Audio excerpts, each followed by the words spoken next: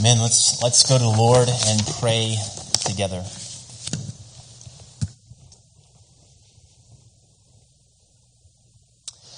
Father, we come before you this morning, and we come and recognize that in your presence is fullness of joy, and at your right hand are pleasures forevermore. And Father, we pant for you. We long for you.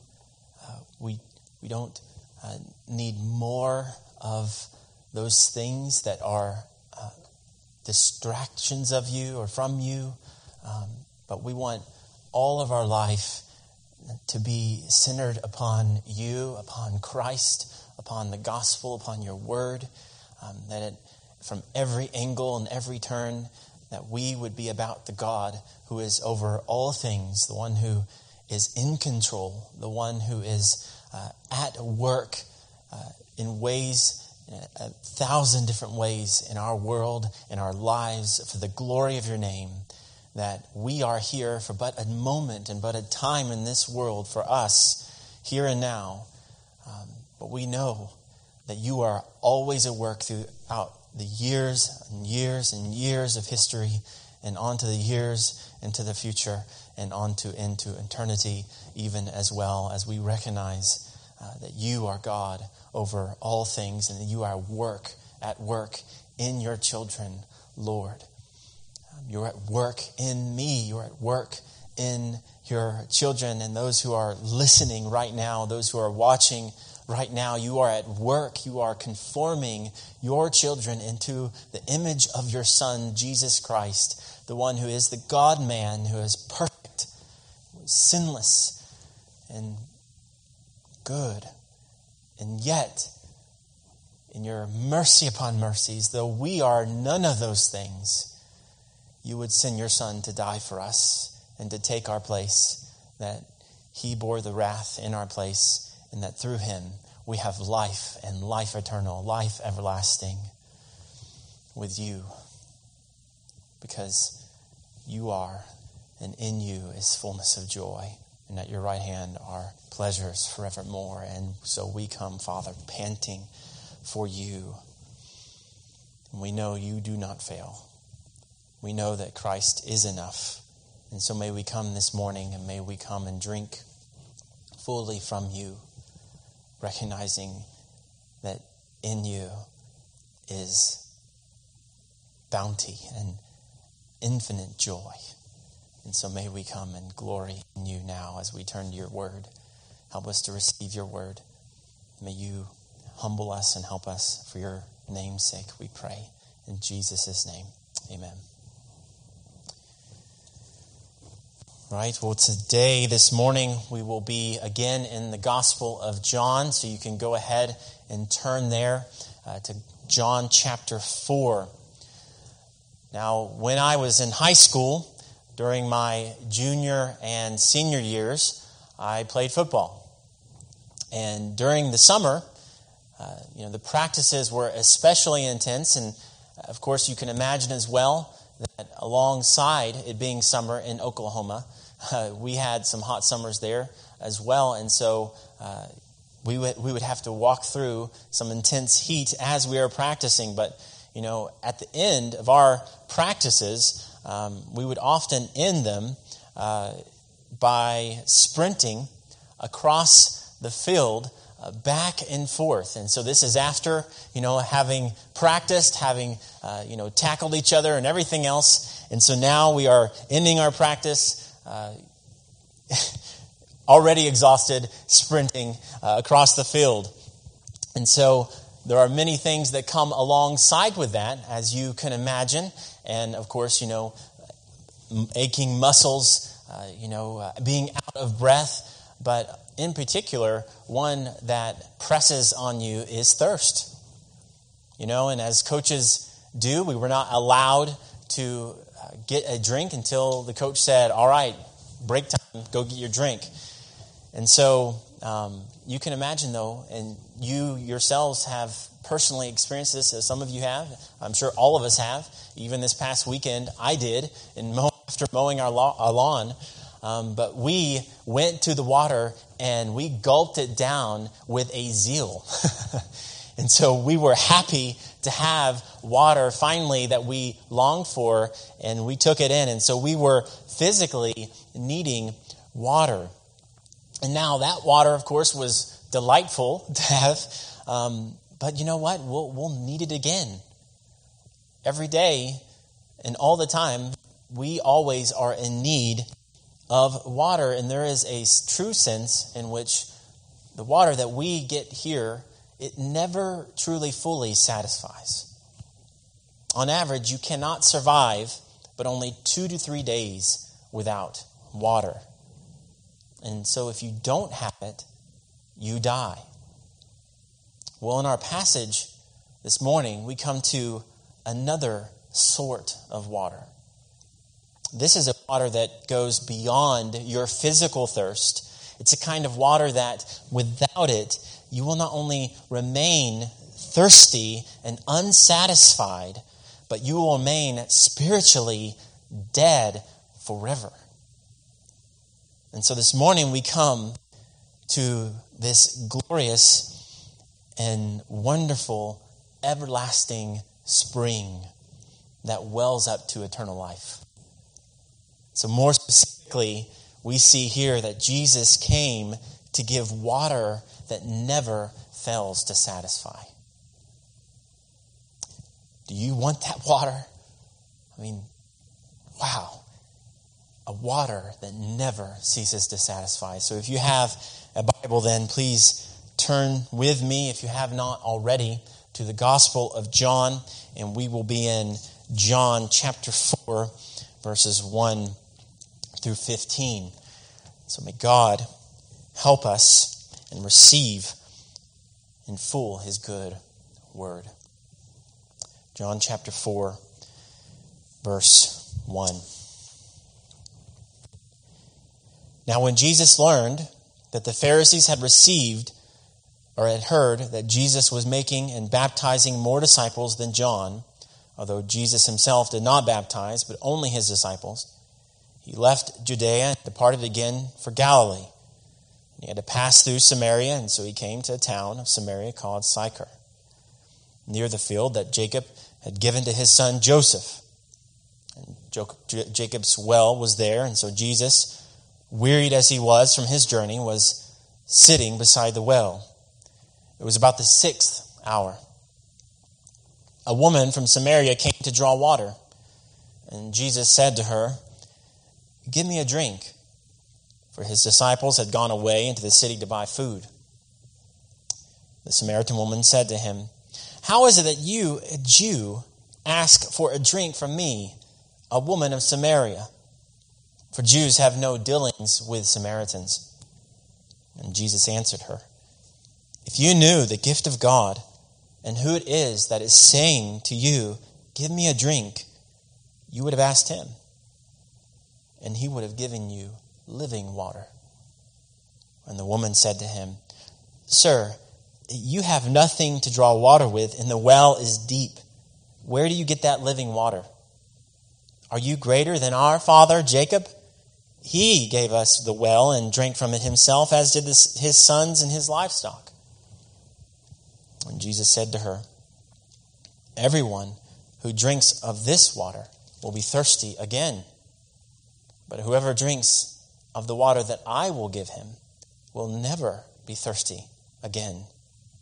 The water that I will give him will become in him a spring of water, welling up to eternal life." The woman said to him, "Sir, give me this water so that I will not be thirsty or have to come here to draw water." Here we have the initial meeting and discussion between Jesus and the Samaritan woman. And this morning we will look at the first half, even that I just read for us. And next Sunday, Lord willing, we will look at the second half of this discussion and dialogue between Jesus and the Samaritan woman. Well, here In the opening verses, there is an underlying point that we would be right to observe. Now, it's not the main point of this passage, but it is surely a point that we need to see here. And so we first see the prerogative of the divine mission. So we see the prerogative of the divine mission. So at first glance, you could come to really all sorts of conclusions regarding why Jesus left Judea. We're plainly told here that Jesus left after learning that the Pharisees had found out about him. So we hear that, we see that, okay, we've got that. He was gaining quite a following. Many were starting to come and follow him, such that we even saw last week that John's disciples, they asked, well, what about all these people that are going to Jesus? What do you think about that, John? And so Jesus is indeed gaining a good deal of people coming to follow him. And so the Pharisees, along these lines, noticed that this was the case as well. Now, at this point, the Pharisees were likely keeping an eye on Jesus, but they weren't quite to the point where they had a full-fledged effort to put Jesus to death, or even a whole plan in place to say, this is a man that we need to end, that we need to put away from us. And so that wasn't yet quite underway. So whatever their intent at this point, though, you may be tempted to think that Jesus here, that he finds out that the Pharisees learned about his ministry, how it's being effective, it's growing. And so now, out of fear, Jesus kind of flees the scene. And so he leaves out of fear. But if you know Jesus, you know that he is certainly not one who is inclined to go somewhere or not go somewhere out of a fear of man. And there are a number of reasons why I say this, and more explicitly from the text and surrounding passages here. And the first is that we've really already seen this kind of desire in this heart of Christ to please his Father, that he is not a man who goes about fearing other people. So John chapter 2. So before everyone present, he goes and he cleanses the temple out of zeal for his Father's house. He turns over the tables and he pours out the coins of the money changers. And so he is right there. You see that he is not out simply to be a man pleaser. He is not out and about thinking, oh no, I wonder if these people and how they're thinking of me, and maybe I need to be afraid of what they think, and if I turn off this table too zealously, maybe they might, think of me this way. He's not going about doing that.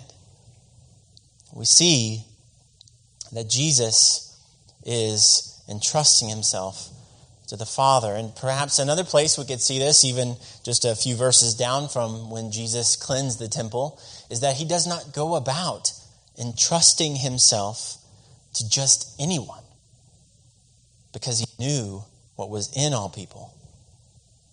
But we have more reasons than that. A second reason is John 3:35 and John 5:19. We could go to more places, but we'll land with these two. So John 3:35, the Father loves the Son and has given all things into his hands. Are you inclined to fear someone else if everything is yours? He has all authority over all things and lives at the bidding of his Father. That's John 3:35. John 5:19, Jesus says, truly, truly, I say to you, the Son can do nothing of his own accord, but only what he sees the Father doing. For whatever the Father does, that the Son does likewise.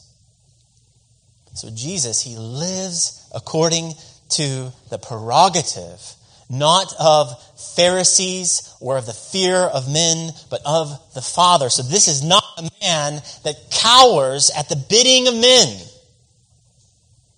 All things are his. And so he does as the Father does. So that's a second reason. A third reason, Jesus never shows that he fears the Pharisees or anyone. Instead, again and again, Jesus will speak words that if he was trying not to offend the Pharisees, well, he didn't do a very good job of, not doing that. Matthew 23, where he rebukes them. And so Jesus, he will go and he will speak these kind of words that ought to have pierced the hearts of the Pharisees. And you can know that Jesus intended that they would have repented. That would have been glorious at hearing Matthew 23. But instead, what were they? They were offended and infuriated. How dare you talk to us like that? And so no, Jesus was not afraid. That was not why he was leaving. And like Jesus, don't fear Pharisees. Don't fear others. Don't live at the whims of trying and aiming and always trying to please people and thinking, well, what do they think of me? What are they going to, what if I do this, if I maneuver my life or these words exactly right, if I do this and that, then the people might think well of me, my reputation will grow, and I'll be this and this and this. That is not the way that God, he wants us to live. And more specifically, in this point, like Jesus, don't fear the Pharisees. So don't fear those who practice or preach much, but they do little. Don't fear those who will wield the Bible to pile on burdens and weights without lifting a finger to help. Do not fear those who do deeds to be seen by others, those who exalt themselves. They pray so that you can see them, so that everyone around can hear them. They add law to law and rule to rule while neglecting justice, mercy, and faithfulness. They are all external, while inside they are full of dead bodies. And do not fear those who would like nothing better than that those who truly know Christ would flee from the church and from the body of Christ. And these people, they do roam about us. They're not just back in Jesus' day. They are among us today as well. I remember a church whose leaders had essentially had all their members bound up in chains by what they had said, while they went about doing just the opposite. And so they would preach from their pulpits, chains, with a smile, while they themselves told themselves, freedom, freedom. But even as we aren't to fear Pharisees that may be around us, and there are those around us, do be careful of the Pharisee that may be within us, that may be within you. You may say to this, well, we're all sinners, aren't we? I mean, there's all a bit of Pharisee in us. Yeah, but that really detracts from what Jesus was saying to the Pharisees, doesn't it? Matthew 23 can just be is kind of pushed aside. Well, we all have a bit of hypocrisy in us, which, is true. We are sinners. But hypocrisy is never a virtue. And it is never something that we should simply think, well, I really am not quite this. I'm just a sinner and that's fine. Well, that is not fine. We are not to be okay with sin against the living God. Hypocrisy is never a virtue. I remember a community that was totally disillusioned with the Christians in that area because of this exact reason, hypocrisy. They would not go into churches because they knew who were in churches. Hypocrisy is evil, and Jesus treats it as evil, and so should we. So we aren't to preach nor live as though this gospel has added only another form of burdens and chains for us to bear. Nor are we to live as though this gospel has no direct bearing on our lives at all. So, what is it for you? Is this the gospel that you have? A gospel that trades in one set of chains for another set of chains? A gospel of hypocrisy? Or perhaps, you're hearing this and you have heard all these things and you have found that you are a Pharisee. Now, what are you to do? Well, like the tax collector, throw off all your pride and cast aside self-reliance and pray to God. God, have mercy on me, a sinner. Because that's exactly what the Pharisees weren't doing.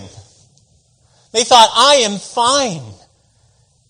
While they were blind leading the blind, leading people off of cliffs. Jesus did not come for the righteous as he's talking to the Pharisees. I came for sinners. And so you come to God recognizing you are a sinner.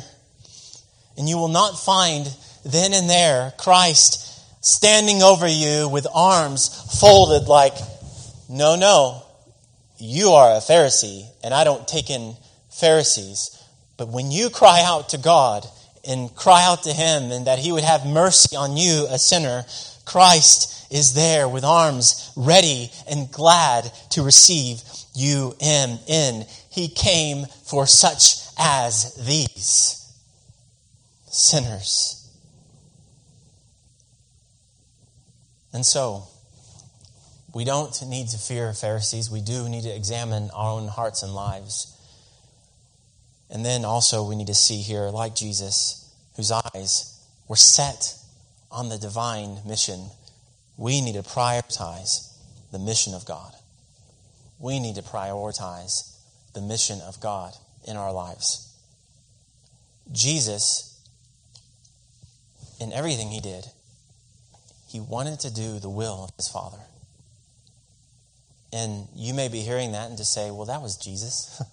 I mean, He's the God-man. Well, we are intended to see His life, to see Him walking, and not to say, well, that's not what I can be. That is, we see His life, we see what He is, and we say, that's what I am to be. So at every turn, we are to be about the will of our Father. In all things, this phrase here, in verse 4, and He had to pass through Samaria, it means more than that He had to go that way. So, there were many at the time, the Jews and Samaritans, they had very much a hostility one between the other, and so they would often go around Samaria. But in this case, we see here this was no mere necessity. It was more than simply geography that was going on here. He had to go through Samaria. It was the shortest route.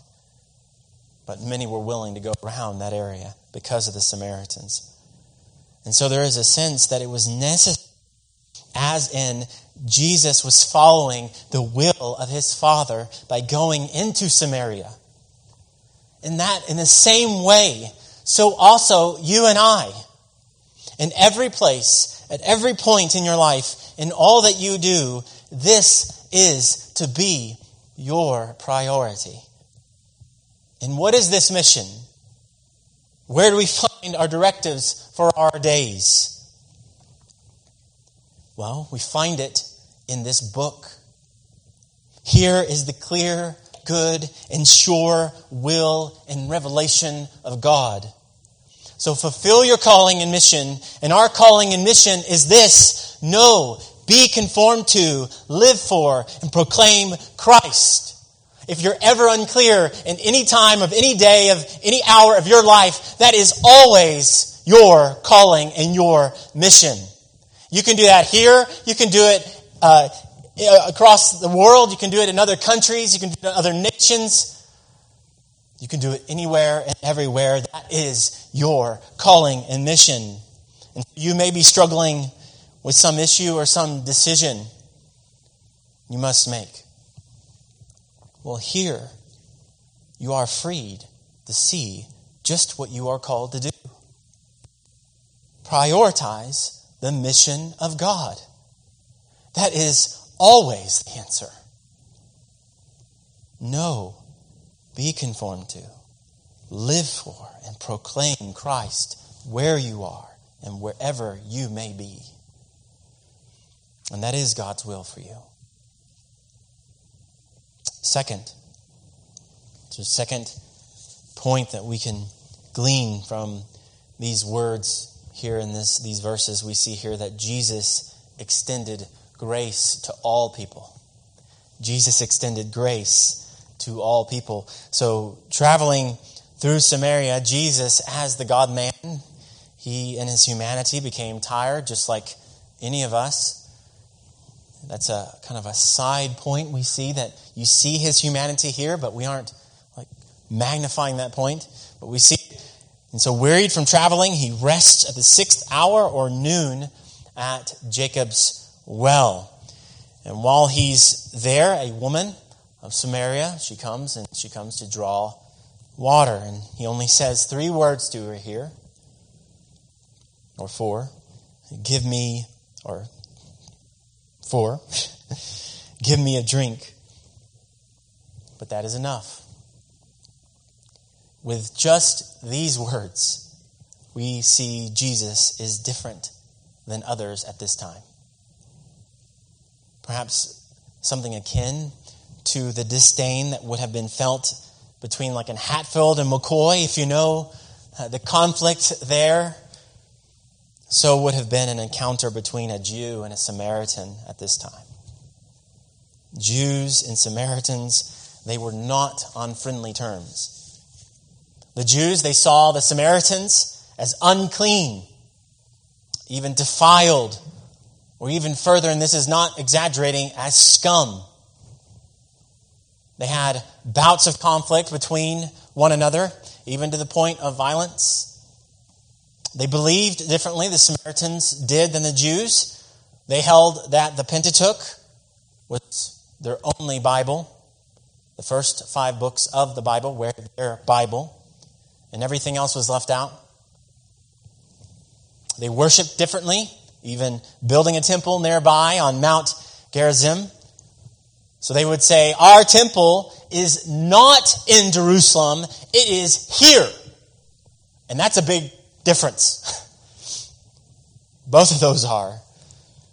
So in the eyes of the Jews, even the items that were touched, so touching even this, or touching anything, that a Samaritan having touched something, for them it would mean that that item was tainted. They would say, unclean, don't get a drink from her, Jesus.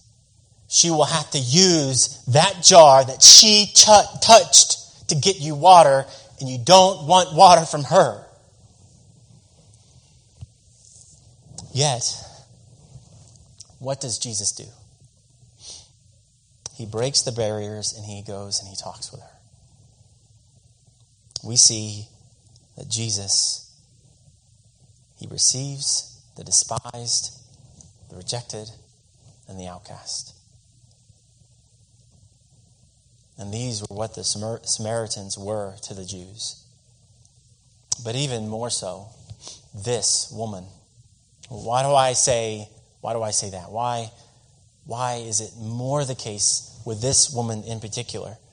Well, first, she was a woman.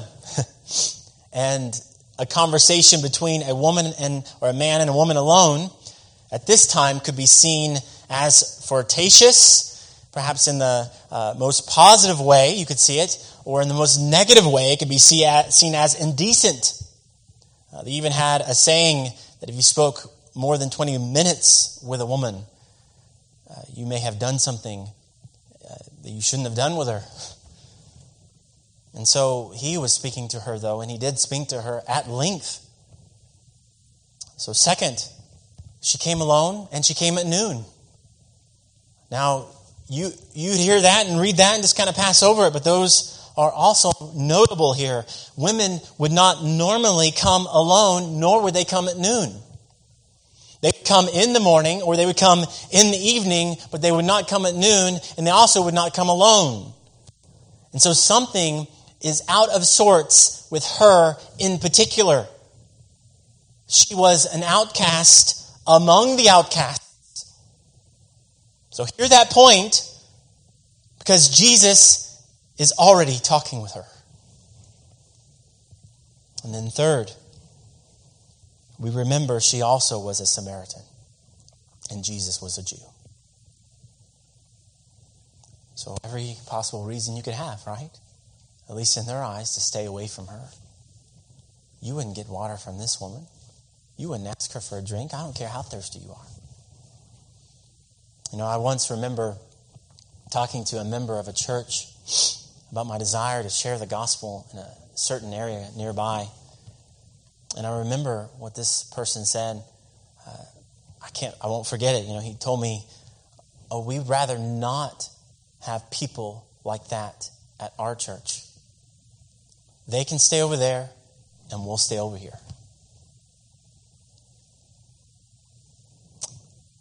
And, you know, I'd like to say that is not common, but there's more cases and so many more instances I could give. That's how people who say they know the Lord are treating others, acting and engaging with others, or not acting and not engaging with others. But thank God, these are not the attitudes and the actions of Christ. That's not what he does for me, for you. He goes to and he takes in anybody and everybody. Don't forget, he just had that conversation with Nicodemus. So he wants the Pharisee to come to him too. And now he talks with a Samaritan at the opposite spectrum of Nicodemus. And any and all who may come, he will take them in. He says, come even. And you may feel that way right now. You have been despised. You have been rejected. You have been outcast. Well, Jesus, he tells you, come. He extends grace to any and all who would come to him. Any and all who would come and run to him and repent and believe. This is the one who can save me, a sinner. I need Jesus. I need him.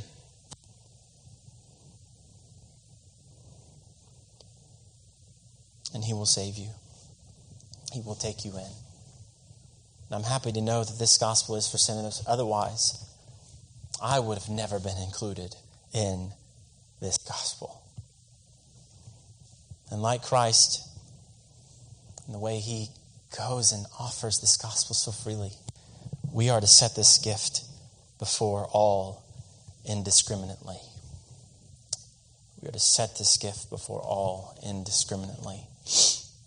And our tool bag really is not empty.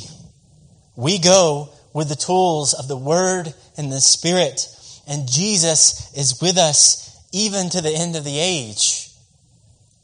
And so let not your fears of men or their rejection or any other reason you may have for staying away from others or not sharing this good news that would keep you away, even if it's an attitude that says they can stay over there, let those attitudes not be in you.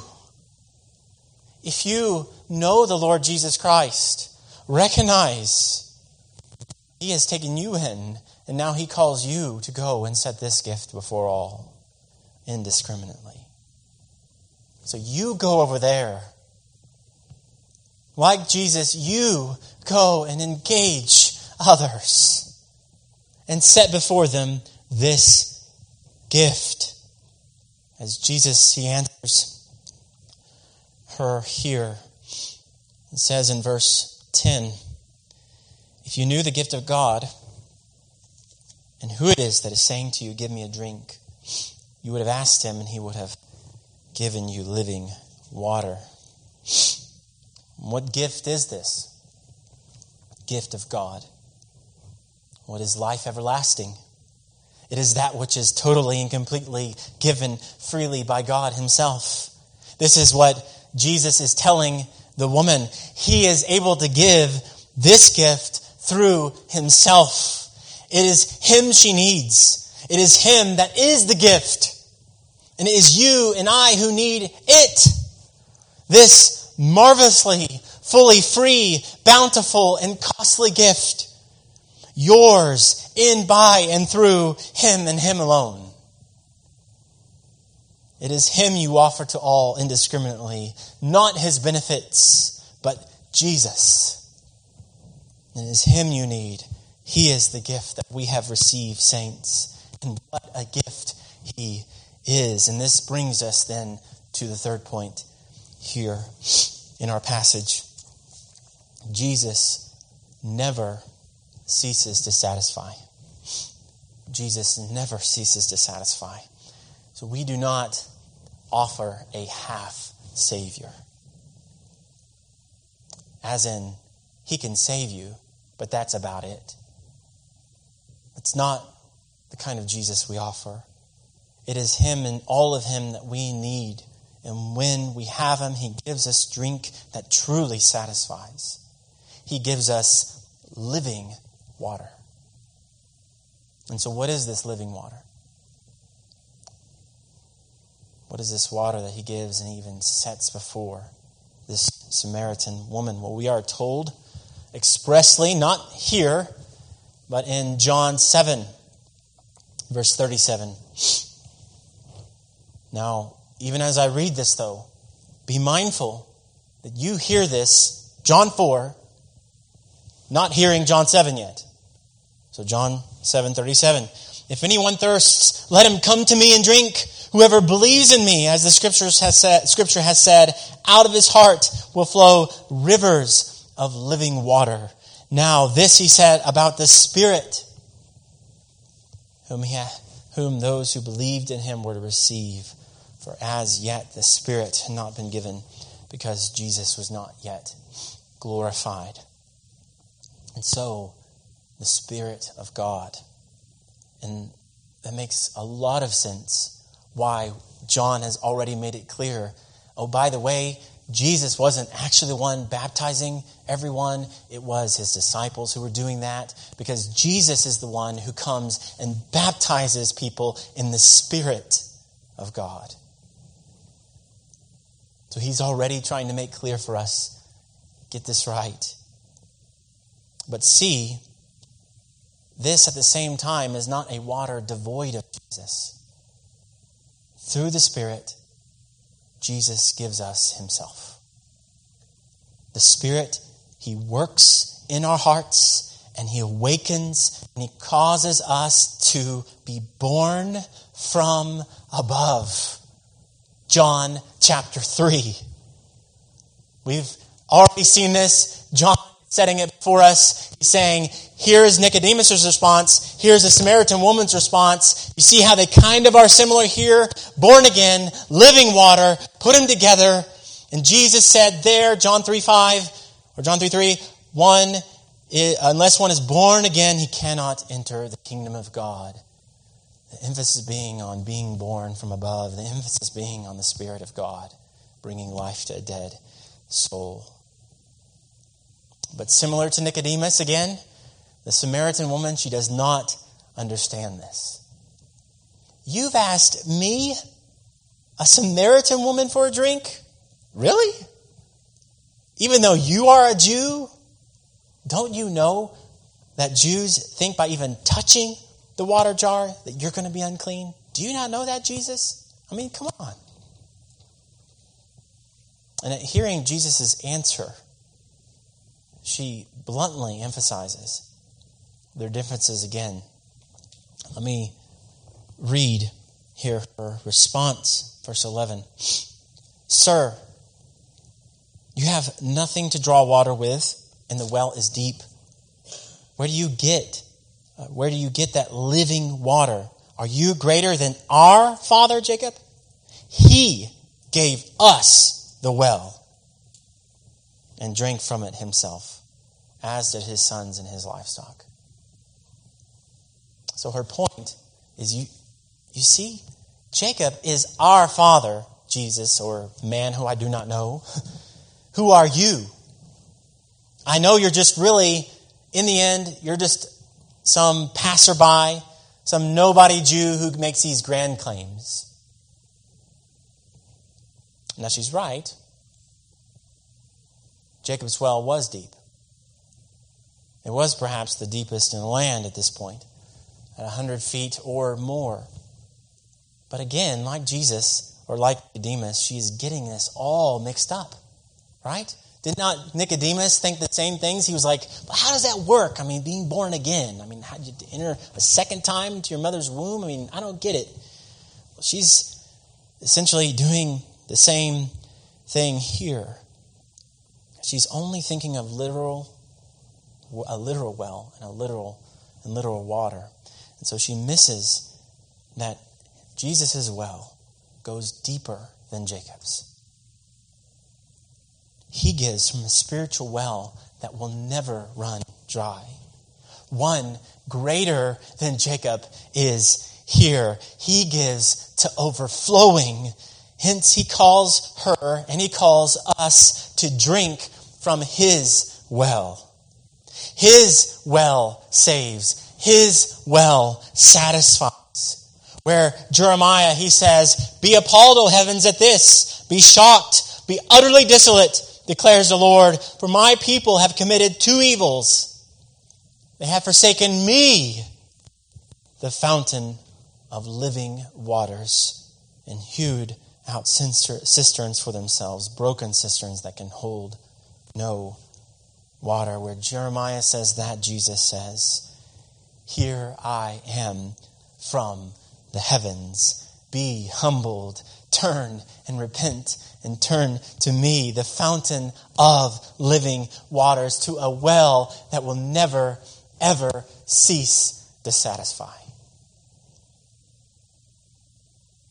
And taking Isaiah's words as our own, may your answer and our answer be to this: with joy I will draw water from the wells of salvation.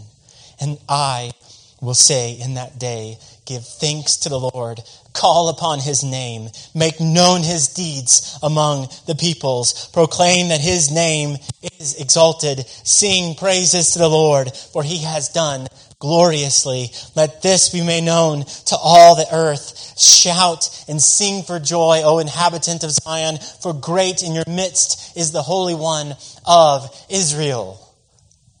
Isaiah 12, 3-6. Let that be our response to this living water. And so drink from this well that wells up to eternal life. You will never be thirsty again. And so examine what well you are drinking from.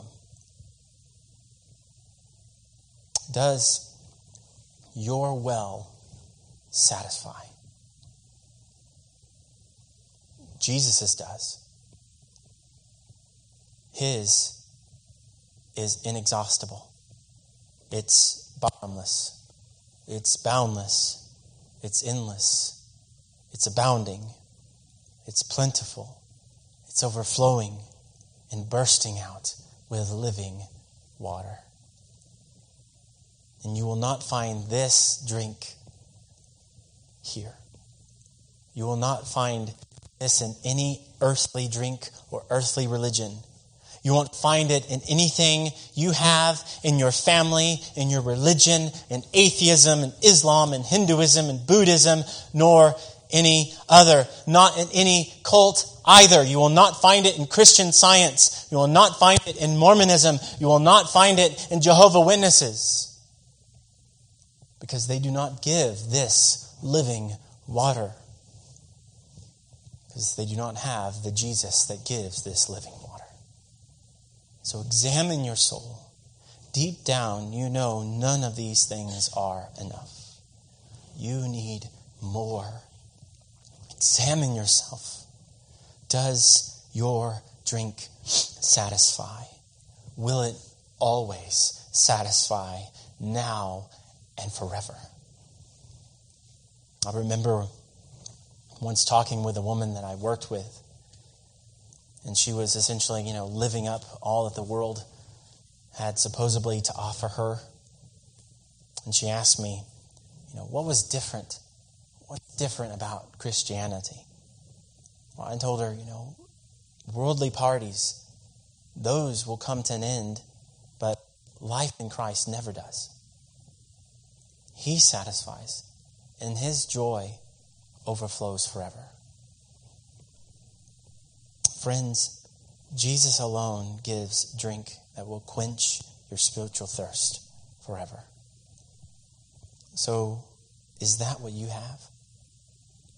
Is that the well from which you are drinking? Well, let me urge us all. May we go to Christ and drink from His well. May we go to Him, to the one who will never cease to satisfy. And He will never fail us. Let's pray.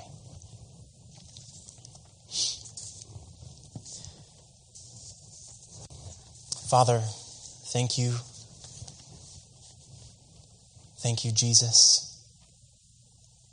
Thank you for this living water. We physically need water, but you offer us true drink and true water that will never fail.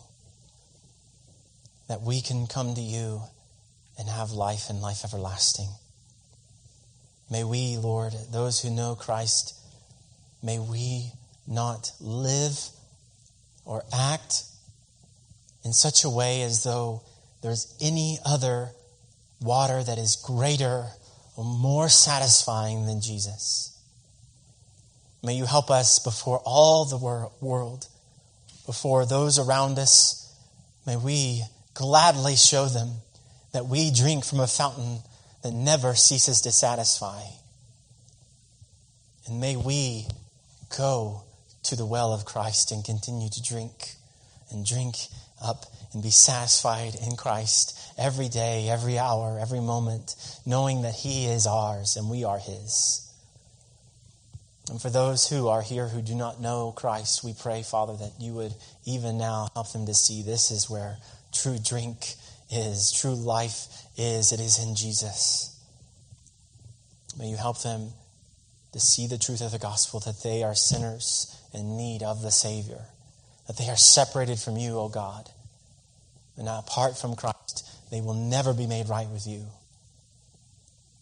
But Him who came has come for them to bear all their sin and shame and burdens, and whether they're outcast or rejected, He is the one who comes with open arms. So may they come, may you come, and may we all respond to God's word this morning. We pray all this in Jesus' name. Amen.